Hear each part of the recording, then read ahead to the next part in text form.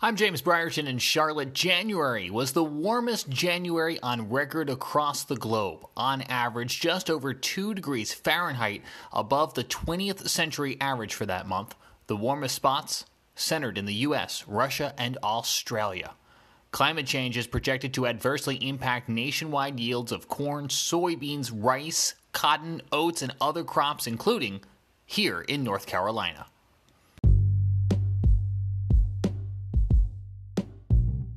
We have this report.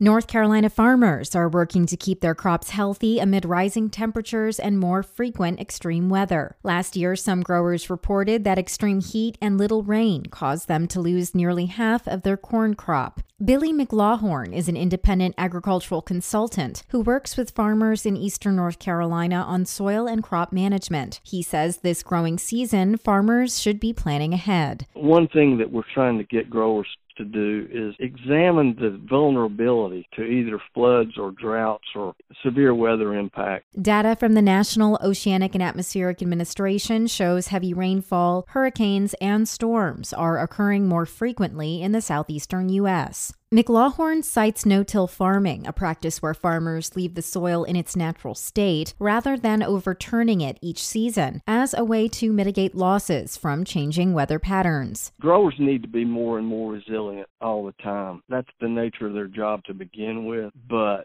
spreading risk to whatever extent that they can. He adds that while warmer fall temperatures can be a boon for farmers growing crops such as soybeans, peanuts, and sweet potatoes, it can have devastating impacts on other crops such as corn. We're having warmer weather in the fall, which sometimes means crops mature that wouldn't in a more normal season. Sometimes it extends the growing season. North Carolina is home to more than 50,000 farms, which collectively bring in around $76 billion in annual income. For Public News Service, I'm Nadia Ramlagan.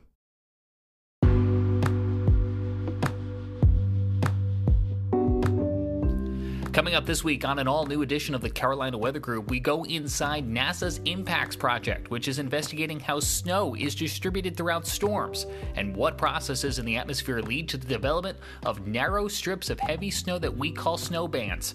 Their goal is to better understand the mechanics of snowband formation and the factors that influence the locations most likely to see those intense snowfall rates. End goal, of course, is to improve forecasts in those most extreme weather events. That's an all-new edition of the Carolina Weather Group inside NASA's IMPACTS project. It premieres this Wednesday night at 8:30 on Facebook, YouTube, Periscope, or, of course, the audio podcast edition right here where you're already listening to podcast. But for now, from Charlotte, I'm James Brierton. Thanks for subscribing to the Carolina Weather Group.